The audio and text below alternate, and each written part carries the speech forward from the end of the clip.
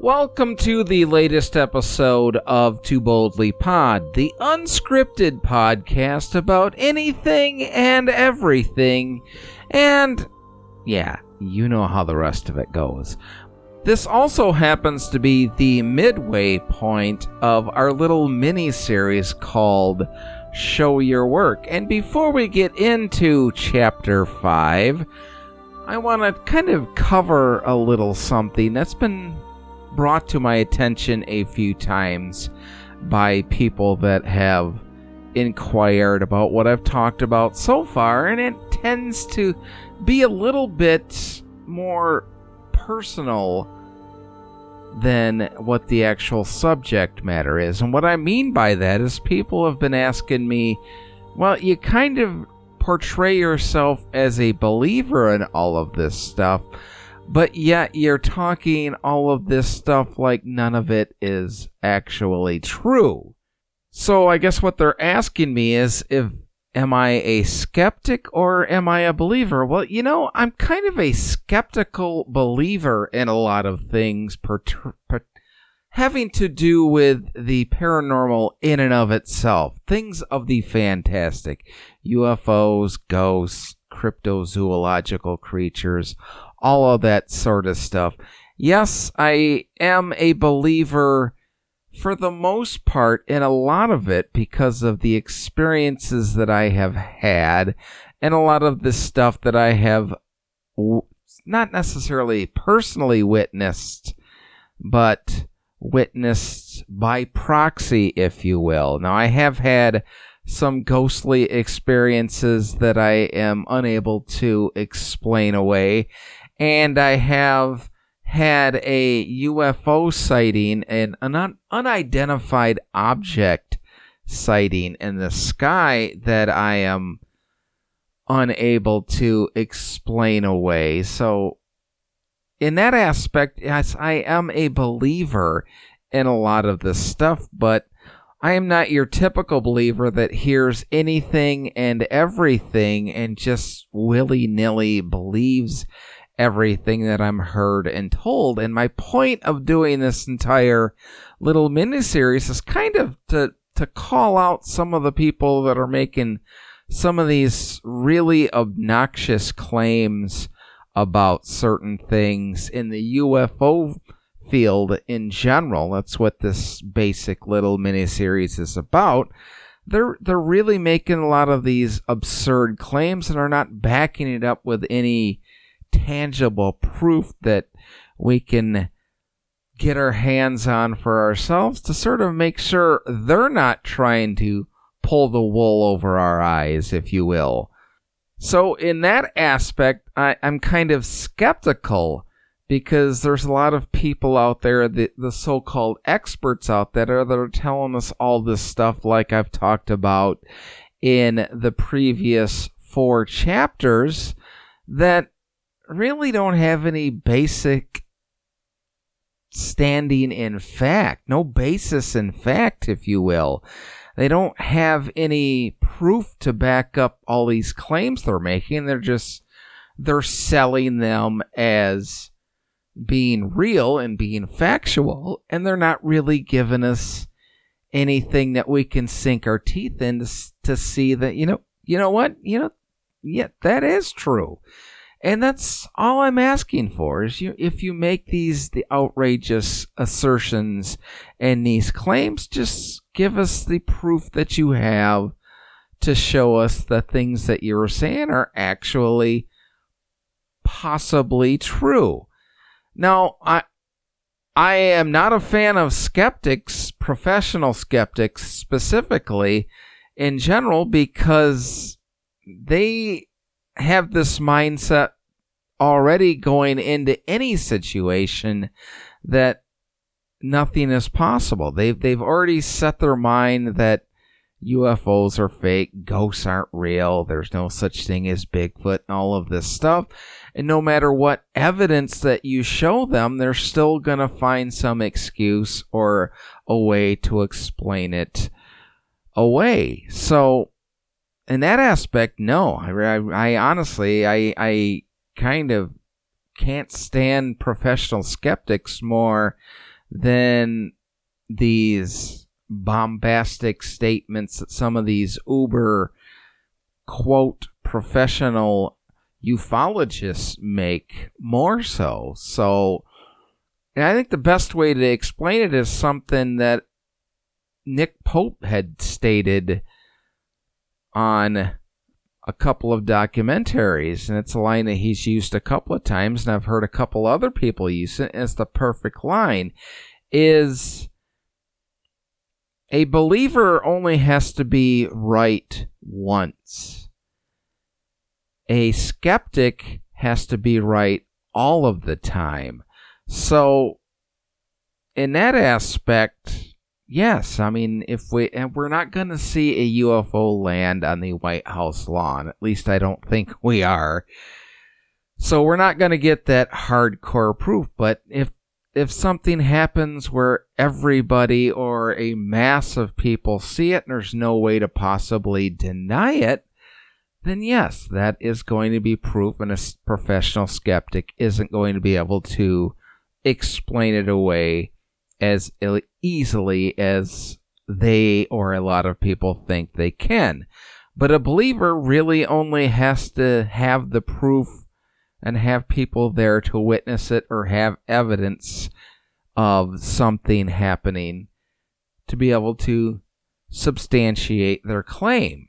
So what I'm just, my whole point of doing this podcast is to kind of call out some of these over-the-top professional, quote, professional ufologists that are making all of these claims, like I talked about last week with all the Nazi stuff and all of that, and some of the UFO crashes. There's no proof, really, that we can see for ourselves to know that all of that stuff is true.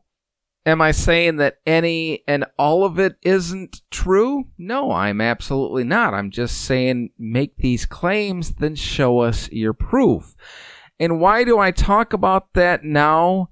Because Chapter 5 is going to be one of these chapters that is really in the strike zone of what I'm trying to get across, because there's so much out there about alien abductions that we don't really have any concrete proof that we can sink our teeth into to see if it is in fact an actual real phenomenon that is going on, or whether it's something more mentally wrong with the people that make these assertions and whatnot. So I don't have any personal experience with alien abduction, so I can't personally say whether or not they are real or they are not real. I can just go on my own personal feelings and opinions in that manner.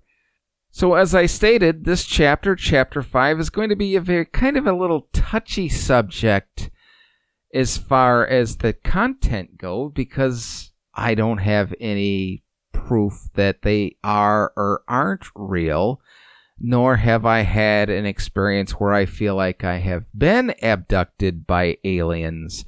So I can't say one way or another whether they really are. And if you are a person out there listening to this podcast, I don't mean anything that I'm about to say to come off as offensive to you, because I'm not personally going to call you a liar, because you have had these experiences and only you know whether they're real or they're not real, or whether there's some kind of mental issue or physical issue causing you to have these experience. So please don't take any offense if you are somebody that feels like you have been or are being abducted by aliens.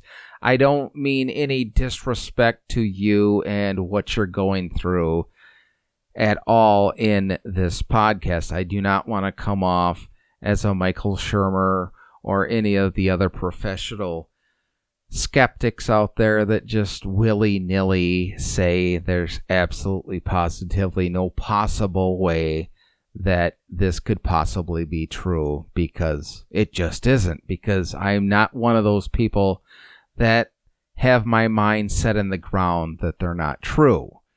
Now, that being said, alien abduction is our topic for Chapter 5 this week on Show Your Work for Too Boldly Pod. And like I said, it's a touchy subject because it kind of started a little bit in the 1950s, like we talked about a couple weeks ago with the whole contactee movement in the 50s. Kind of started, it got big with the whole George Adamski thing, and the whole 1950s contactee movement was more kind of a microcosm of the exploding UFO scene in the 40s and 50s, and it was the explosion of the whole UFO conventions and all of that. And I don't really put a lot of weight and a lot of belief into the whole 50s contactee movement,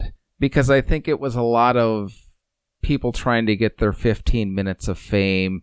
And if you're not clear or don't know what the contactee movement, predominantly it was people saying they were seeing these UFOs. The UFOs were landing and taking these people on their UFOs, on their spaceships, and taking them around the galaxy and around the solar system, all of this stuff. And it basically 99.9% of the time turned out to be the aliens were telling the human people that were aboard their ships that they're here to help humanity, to help us cure our ways of evil, trying to make the earth a better place. And it was really synonymous for how the whole Cold War era of the 1950s was, this sort of fringe time when we were really starting to explode with all the atomic weapons being built by the U.S. and the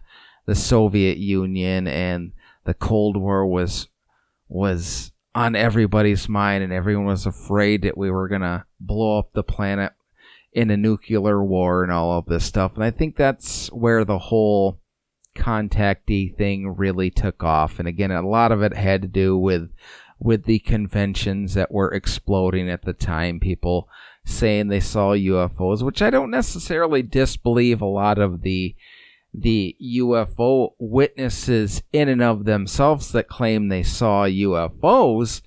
And those people going to these conventions, my gut feeling for a lot of the contactees like George Adamski, and he was kind of proven to be a fraud after the fact, but a lot of these people were just going to these conventions and talking to reporters and going on film and whatnot and making up all of these absurd claims, trying to get sort of their 15 minutes of fame. So I really think that is what the gist of the whole contactee movement was. The whole alien abduction thing didn't really start or take fold or take motion until 1961 with the Betty and Barney Hill abduction case. And that is actually, of all of the claimed abductions that there are since the 1960s, and winters, depending on what report you want to look at or read or take stock in, there's an estimation of over 100,000 claims of alien abduction just here in the United States since then. And I'll repeat my qualifier for this entire thing. If you are one of those people that think you're being abducted by aliens, I mean absolute no disrespect whatsoever for what I'm about to say, but of all of the over 100,000 claims of alien abductions here in the United States, who knows what it is worldwide, there's really only two that I really put a lot of weight into. That doesn't mean there's not a lot that I think are quite possibly real or actually happened, but there's really only two that I really put a lot of stock in, put a lot of believability into, and one is the first one, the Betty and Barney Hill abduction case in 1961. And the reason that I put a lot of stock into that one is some of the things that came out of that really there's no explanation for. And it's the first time that we kind of really got a glimpse or a definition of the prototypical gray aliens. A lot of people say it was Roswell, but Roswell, if you remember, really kind of got buried after the Air Force came out and said it was a weather balloon. People kind of forgot about Roswell from just after 1947, and it didn't really come into the mainstream again until the late 1970s, when it was really brought back up into the forefront, and that's really when it exploded. So there was a 30-year gap there where nobody really knew or talked much about Roswell, so there really wasn't anything publicly that we knew about gray aliens until the Betty and Barney Hill abduction case in 1961. And that is one point of, not contention, but one point of believability to me, is they were the first ones to describe these beings to the masses, if you will. The second point of believability for me, and this is kind of the biggest one, even though the star map might be the bigger one, but I think the bigger one is Betty claiming that these aliens gave her a pregnancy test in her navel, and while under hypnosis, she was relaying that she asked the aliens what they were doing, and they claimed that they were giving her a pregnancy test, and she said, well, that's no pregnancy test that I know of through the navel. And she was right, for at the time in 1961, there was no such test for pregnancy that went through a woman's navel. That wasn't invented until almost 10 years later here on Earth. So how did she know 10 years before it was invented that they would do pregnancy tests through the navel of a woman's body? And of course, the third thing, which is probably the most popular point of believability for the Hill abduction case, is the star map that Betty drew from memory after being shown a map of where these aliens showed where they were from. And the map didn't mean anything to anybody at the time, and it wasn't until 1969 when an amateur astronomer, Marjorie Fish, took Betty's map and sort of correlated it with updated astronomical knowledge that we had in 1969 that they didn't have in 1961, and she was able to take Betty's map that she drew from memory while under hypnosis or coming out of hypnosis, and she was able to locate the star patterns that she had drawn and identified them as Zeta 1 and Zeta 2 reticuli. And the interesting thing about that was the map that Betty drew was a perfect match for the star layout that Marjorie Fish was able to identify. And the unexplainable part about that is it was reversed from the way that we would see it from here on Earth. The way that Betty drew it was if you're looking at Earth from Beta 1 or Beta 2 reticuli, from that system. So it would have been from the aliens' point of view looking towards Earth, and that's how Betty drew the map. And I just think that is one of the most substantial pieces of evidence that Betty and Barney Hill were actually taken aboard a spacecraft and interacted with beings that aren't from this planet. So that case, the first case, to me, is probably the most important and the most credible, the one that has the most provable evidence, undeniable evidence that it actually happened. And there's a lot of people, skeptics out there, that make all these excuses up, but between the star map and the pregnancy test that didn't exist for another 10 years, that's kind of hard to disprove, in my opinion. Now, the second one is another one that a lot of skeptics really throw away, and it kind of has a little hand in the Betty and Barney Hill case as well, and that's only because of the skeptics, and that is the Travis Walton abduction case. That one, to me, really has a lot of footing as well. Not just because, and I know a lot of people will argue that lie detector tests aren't usable in a court of law or aren't believable and all of that stuff, but all 6 of those people that were involved in that abduction case passed numerous lie detector tests over and over and over again. They never once wavered.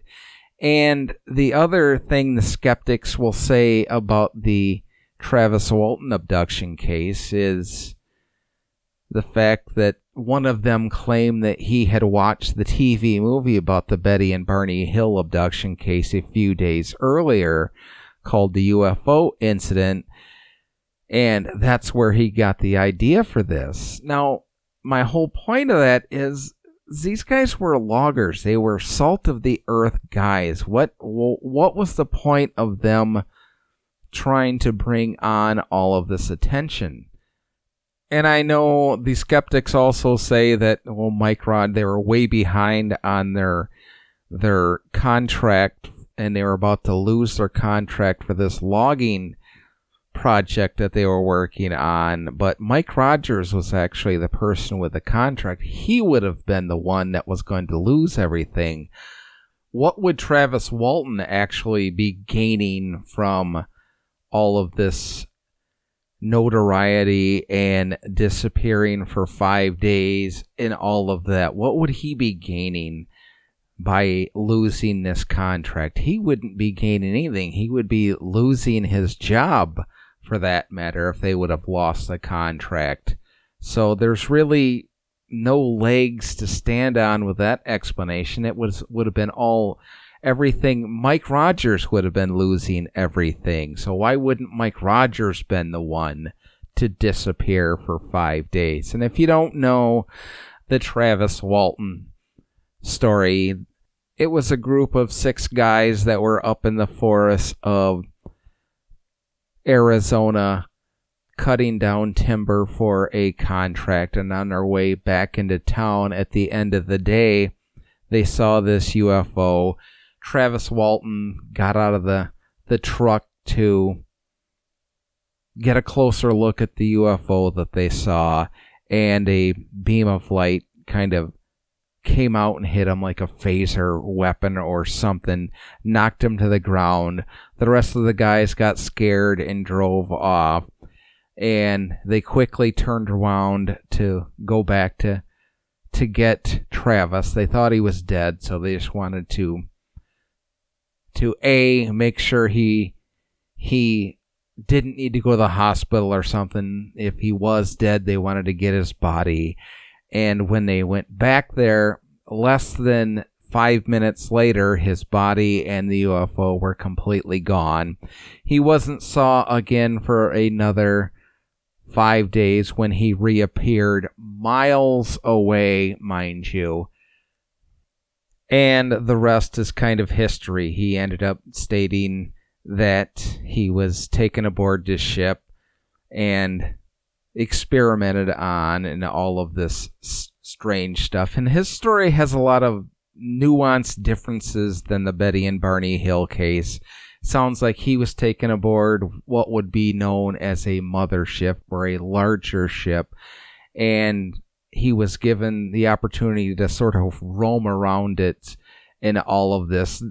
The only thing that I kind of sort of question about his story is he never really explains how exactly he ended up back on the Earth. He talks about walking around this giant UFO, this mothership, and seeing all of these hangars with these smaller UFOs, and then the next thing you know is he's back on the Earth. So you never really get that explanation. Maybe he doesn't know. Maybe they knocked him out or something again and then transported him back down to the Earth and left him miles away from where they took him.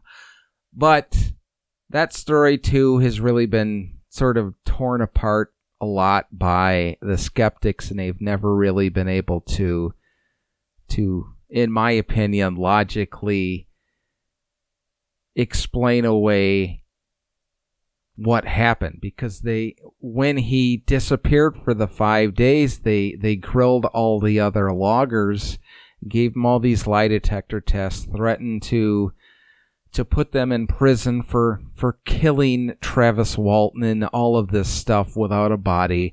They had hundreds upon hundreds of men doing a search throughout the woods and couldn't find Travis Walton. So it wasn't, like I said, he didn't reappear until 5 days later, miles and miles away from where he disappeared from. So that and the Betty and Barney Hill case are the two that I really think have a lot of supreme possibilities for probably being true, probably actually happening.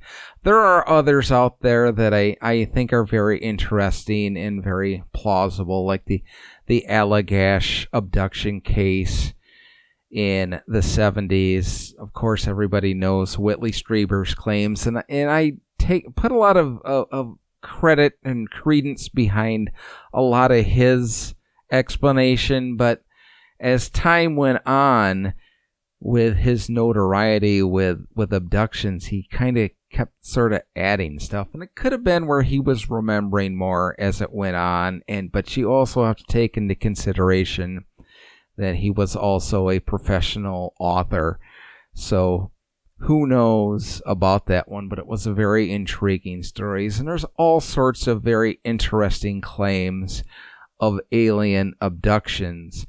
And I'm not going to talk about the survey that I have out there for everybody to take until the final chapter, but I have included a question. It's on SurveyMonkey if you want to search for the survey called Show Your Work and you want to take it. I would appreciate it. 6 simple yes or no questions, and one of them is about alien abductions, and I'm kind of surprised at the responses that I'm getting to that so far. So as far as alien abductions go, it really is just my personal opinion, and I think a lot of like I said at the beginning, there's over a report that there's over 100,000 Americans that have claimed to have been abducted by aliens. I don't really necessarily believe that there's been 100,000